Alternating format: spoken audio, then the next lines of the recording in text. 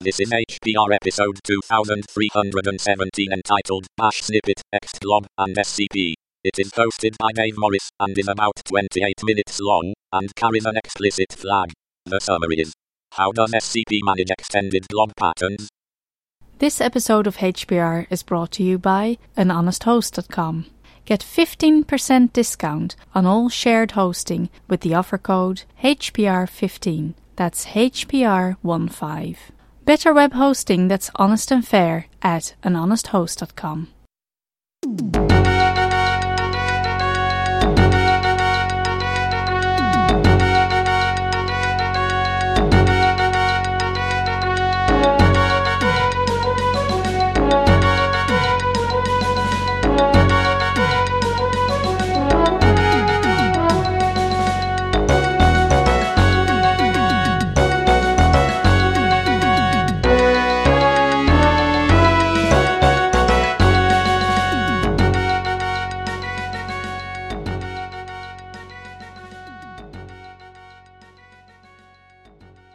Hello everybody, welcome to Hacker Public Radio. My name is Dave Morris. Now, I've got another show on Bash here for you. It came about because there'd been some comments on a show I did a few weeks back from the time of recording, 2293, about file name expansion and stuff. And the comment was from John Culp, and it was a question about things to do with extended glob patterns. Just before I go on, I'll mention that it's a fantastically nice day here in Edinburgh. It's very warm, and it's so much so that my house is hot, and I've opened the doors and the windows and stuff, so there will be some environmental noises as the odd bit of traffic goes by. The guy next door who practices the clarinet seems to have done his practice now, so hopefully we'll not be interrupted. So if you hear noises off, then you'll know.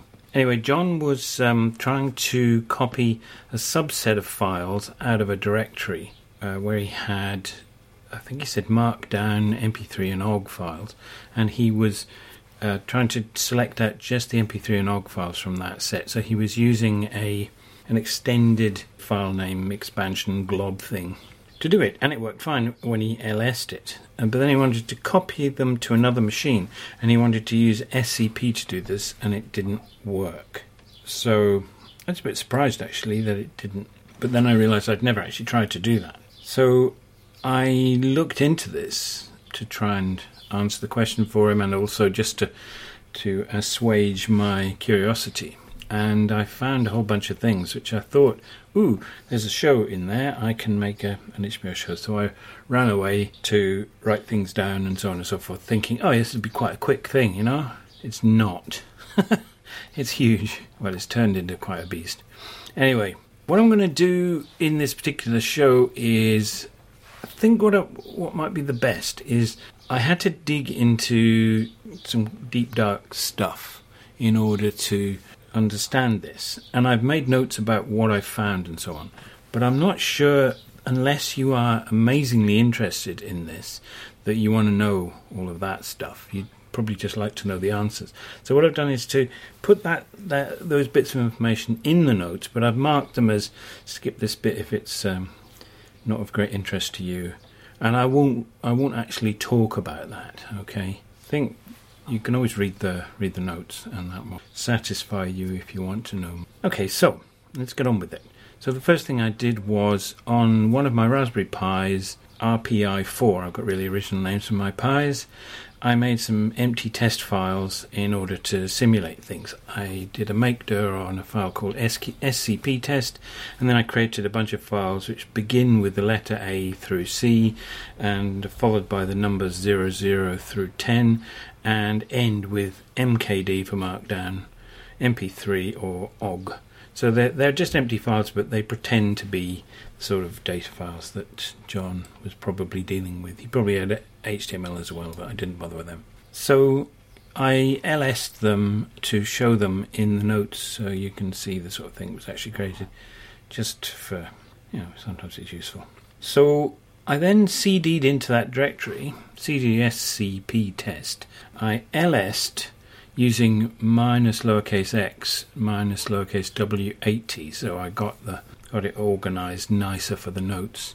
And I used the expression, the glob pattern that John used, which is asterisk, open parenthesis, asterisk dot mp3 vertical bar asterisk dot ogg, close parenthesis. And so that then selected out all of the mp3 and OGG file. And that was great. Fine. Yeah, that works. But then moving on to testing the things that John had raised, the issues he'd raised.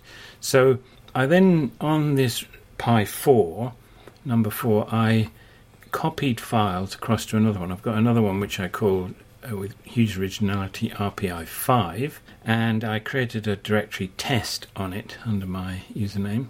And so I did a copy of these files. So I was able to type scp, the secure copy command, scp space, asterisk, bracket, all that stuff I just read out before, the parenthesized list of star.mp3 and star.ogg. And the destination, that's the source file, and the destination is dave@rpi5:test/. Don't think I needed the slash actually, but I tend to put it on to remind me it's a directory. And then I see a list of all the files going across. It's fine. All of the files I asked for, all of the mp3 and OGG files got copied across, no problem at all. Fantastic. Then I thought, right, I think what John's talking about was doing the copy the other way. So I logged into RPI5 and tried to then do a copy from, SCP copy from RPI4. So my command was basically reverse. So I logged in and I CD'd to my test directory. Then I did scp dave@rpi4:scp test / open parenthesis and all of that stuff that I've already mentioned. That extglob expression. Probably don't want me to read them all out. And the destination was the current directory. There were other ways it could have been done, but that's it. Just in case you've not encountered this before, when you're referring to files and directories and things on a remote machine using the likes of SCP and other SSH-related tools, that thing where you type username and @ the host name, : that tells SSH what machine you're talking about and what user you want to log in as, and the username, that's then followed after the colon by the path from the home directory of the account that you're aiming at. So you're pulling or pushing to that. So, having digressed in that explanation, to get back to what I was saying, this particular SCP copy didn't work. I got various errors which said syntax error near unexpected token, SCP -F SCP test blah blah blah. It came back and said it was wrong. So basically, the extglob, the extended glob pattern, was not being interpreted at the far end, on the remote machine, which was RPI4. Now there's a -V option to SCP where you get a very long and detailed list of all of the stuff that it's doing, and in there you see the actual process of passing a command to the remote machine and using SSH and SSH tunnel, and the command that it tries to run is another instance of SCP. And my later investigation showed that the issue is that extglob, the option is not on when the command is being executed at the far end, which is odd given that it is on by default when you log into that machine. I'm not really clear why it's not on, but that seems to be the issue. So I then started looking for some ways to solve this. As usual, I did a Google search and found an article on Stack Exchange, which I've linked here, which had a very long and comprehensive answer that was really hard to understand. The person who wrote this must have done some investigations or be up to date with the internals of SCP and was able to point to methodologies that used this knowledge. Basically, SCP hands the file name or expression to the remote machine, where it's then interpreted by the local shell, And that shell could be anything. It could be any shell. So the fact that you're using a bash extended feature won't necessarily work for you anyway, because the default shell for that user on the remote machine might be, I don't know, KSH or ZSH or whatever. The answer that I found suggested that the stuff that you send across to the remote machine, or the specification of the remote machine, is a sort of a command, or could be interpreted as such. It was pointed out that there are potential security loopholes because that's the case. I experimented with this briefly, I couldn't get it to work, but I think I'm just a bit naive as to exactly what this means. I did find the source of SCP, by the way, and had a poke around with it, but I've not got very deep into it, just had a cursory look. Anyway, there was a command that was suggested that would work, and I've listed it. It basically consists of setting a variable, a bash variable, to the pattern that you want to use, the glob pattern. So the SCP test / and then the extended glob pattern.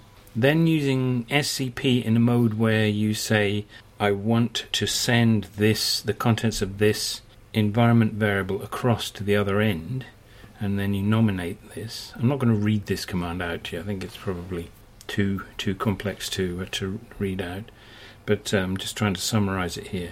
Then you have to give it as the first file name to SCP a weird thing which consists of 2 lines. It has to be a new line in it, because I've experimented to see what happens if you take it out, and it doesn't work. So it consists of a double quoted string, so you can substitute variables into it, which uses the remote username and host name, and then it's followed by a file name which is just dev null. It's actually a redirection from dev null. So this will cause some weird stuff to happen at the other end, which will then allow the rest of this particular string, which is an invocation of bash with extglob switched on, and with bash executing an SCP of the type that SCP does all by itself. Have a look at it. It's really hairy. But it works. It's really strange. It works. You wouldn't want to be typing this every time, though. It's really quite long and convoluted and hugely error-prone. And I was nearly wandering off into explaining how it works, or as much as I understand of how it works. But that's in the, go in here and read this lot if you dare section. Anyway, it was suggested in this article that making that into a function was a good idea, and there was a function shown which was called safer_scp, which contains essentially this same command but with a few other bits and pieces. Now, I have gone into a lot of detail about this function and how it works and how SCP works, as much as I know anyway, as much as I've worked out, which isn't all that deep. But I know, let me just say in summary that the function works. It's really, really obscure. It works on the principle that SCP, if you run it on your command line, connects to the remote machine using SSH, and having done so, it's got a tunnel through which it can then send a command, and the command it sends is another SCP. The SCP that it sends has got a hidden option on it, hidden because it's not documented, -F, and that seems to be a thing that says to SCP that if it sees that, it's running as a remote end, and then it does different things, and it goes and finds the files that you want, and it copies them back up the pipe to the originator, to the local machine. So it would be quite a voyage to read through that particular source code of SCP. I think is what I've seen so far, but that's basically what it does, and it's because of this strange handshake between the two ends with a remote command running in bash that things go awry when it comes to sending across extended bash patterns and things. So having gone through that stuff, which does work, it does solve the problem, but is not fantastic. I'd be very wary of it because it's depending on how SCP works under the hood. And if SCP ever gets changed and people say, oh, it can't do this, why don't we implement it? Then it's going to blow apart. So an alternative would be to use simpler patterns, glob patterns, things that don't rely on extglob option being switched on. So I suggested to John that he did something like scp space username at host name : and then my example scp test / dot open curly bracket mp3 og close curly bracket dot. So what that's using is a simpler glob pattern which simply says all files which have got a dot and either an mp3 or an og on the end. And of course that works. That pulls the files off RPI4 onto RPI5 and puts them in the current directory, which just happens to be test, and it all works perfectly. And if you investigate what it's doing, it's simply a simple glob pattern gets passed across, and it works. It's still prone to the potential problem that if the remote account uses a different default shell, then it's not going to work, because I think that glob expression is not necessarily implemented in other shells. I don't know this for a fact. I haven't investigated deeply, but it's a factor. I could dig deeper in this, but life's only so long.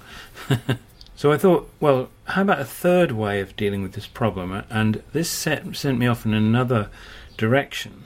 I've never encountered this issue with SCP myself when moving files around. And I do a lot of moving because I've got a lot of machines in my house, 13 Raspberry Pis, would you believe, and a server and a desktop and 2 laptops, etc., etc.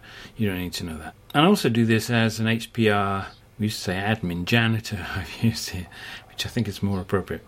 I just have a vision of needing to grab a mop and run down to the lavatory or something. But anyway, I don't fall over this often because I usually use rsync.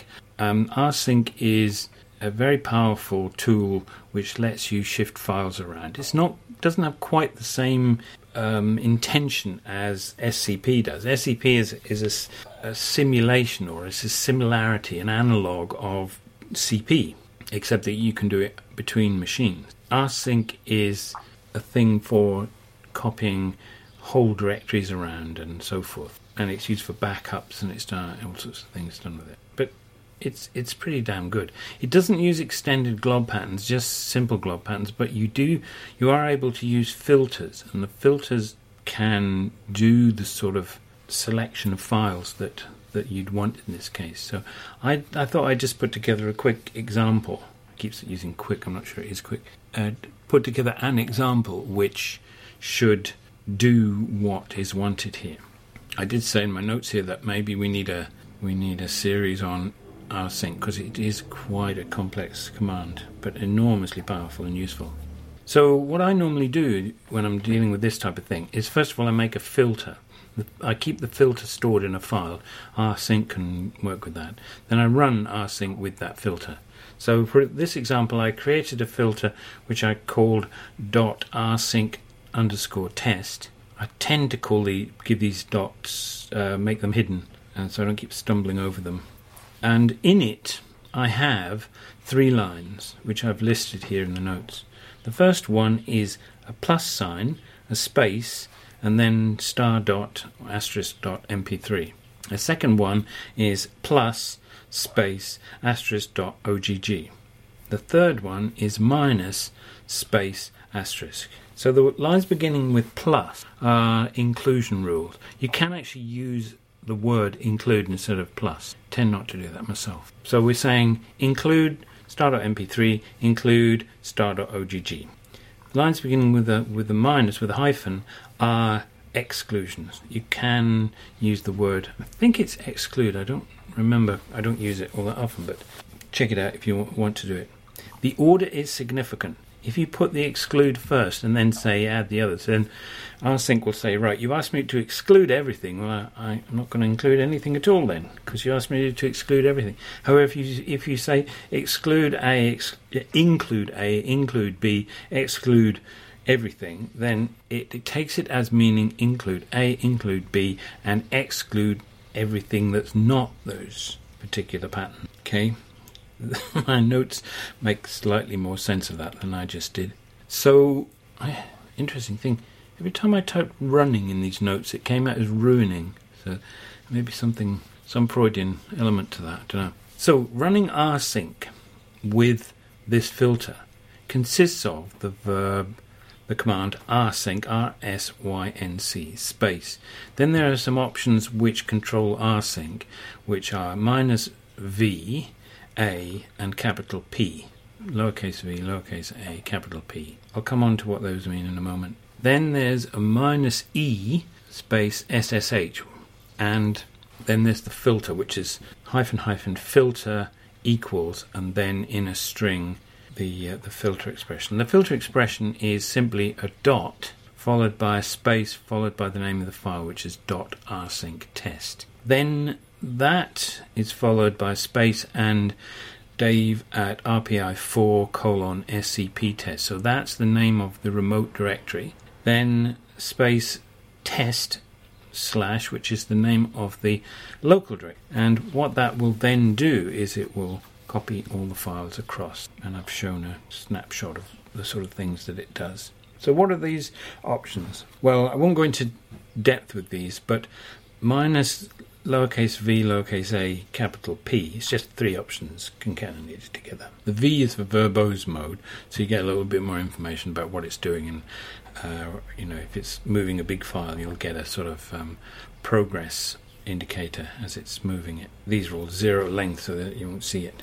Then the A is archive mode, which is actually a shorthand way of specifying a whole load of other options, which include things like making sure that the file's characteristics, like its ownership and its permissions and so forth, are copied across. If you want to get into this, you can look it up in the man page, which is great but long and complex. And the capital P is to show progress, basically. The -e space SSH is saying that you want to use SSH as the transport layer, so it will make an SSH connection. By the way, I never said that when I'm moving stuff around between these systems, I'm not being prompted for a password, and that's because I've shared my SSH key between them. So if you do this against one of your machines, you might find that you do get prompted for the remote password before you can log in. So there is security here, even though I haven't really mentioned it very much. The filter expression I mentioned it consisted of this string which started with a dot. Dot is another shorthand for merge, where what you're saying to rsync is merge this filter file with any other filter files or filters that you've put together. The 2 directory arguments, the source and the destination, where the source is a remote host, the destination is directory locally. There's tricks, there's stuff involved with these. One thing, if you want to get into this, is always use the option -n when you're running rsync the first time, because it runs it in a dry run mode, so you can check that you haven't made any horrible mistakes before you do it and move files, or indeed delete files, because you can delete them this way as well. So put a -n in there. I usually put it straight after the rsync, so I can take it out once I'm happy with it. But use that as you're going. The way that you write these source and destinations is important. But I'll come on to these in a minute in the caution. There's a caution bit that follows. Now, one other thing I wanted to say was you don't have to put your filters in a file, but if you want to put them on the command line, you have to use the -f, which is the short form as -- filter, followed by each of the expressions that are in the file I mentioned before. So you've got a -lowercase f space and then in quotes plus space star.mp3 close quotes and then another -f and another -f for each of the line. Personally, I would not want to do that. So, but then on the other hand, I tend to be setting up rules for repetitive transfers across from one place to another. Your mileage may vary.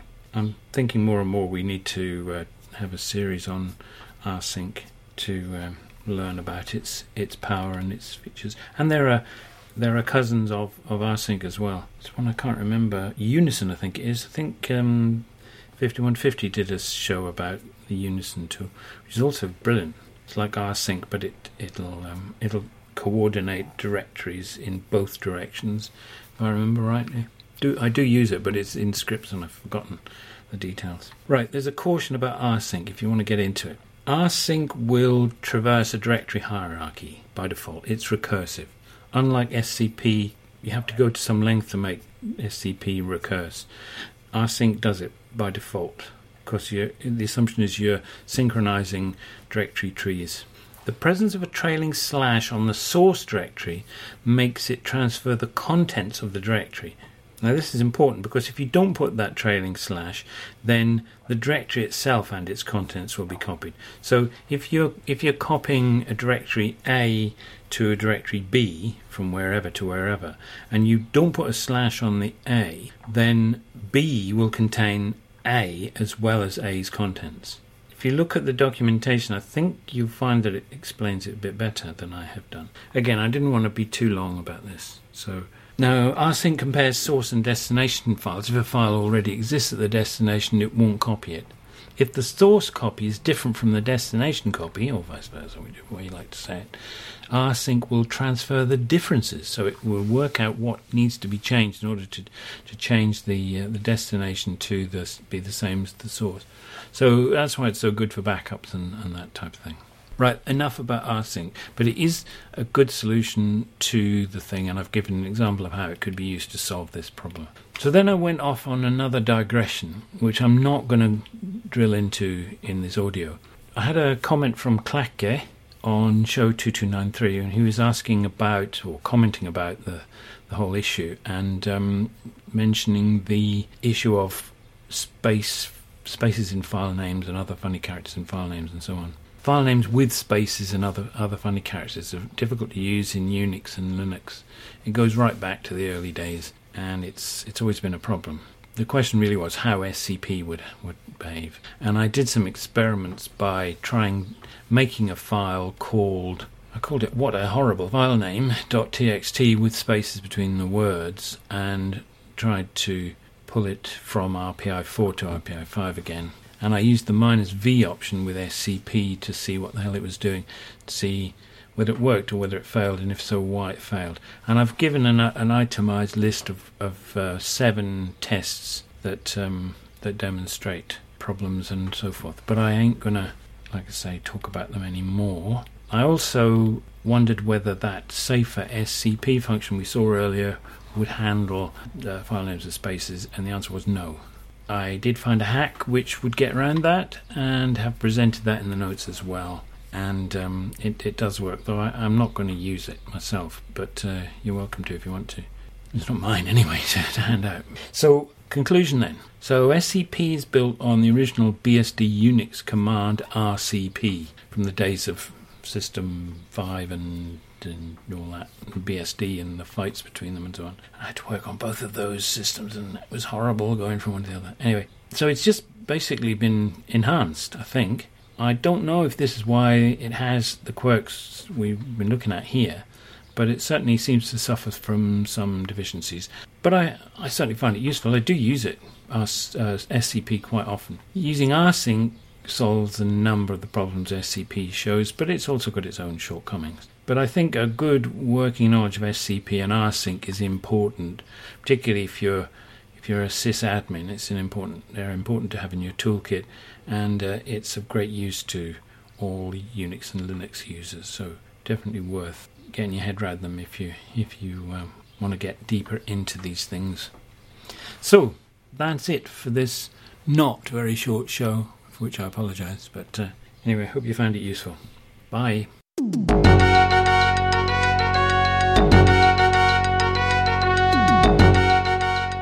You've been listening to Hacker Public Radio at hackerpublicradio.org. We are a community podcast network that releases shows every weekday, Monday through Friday.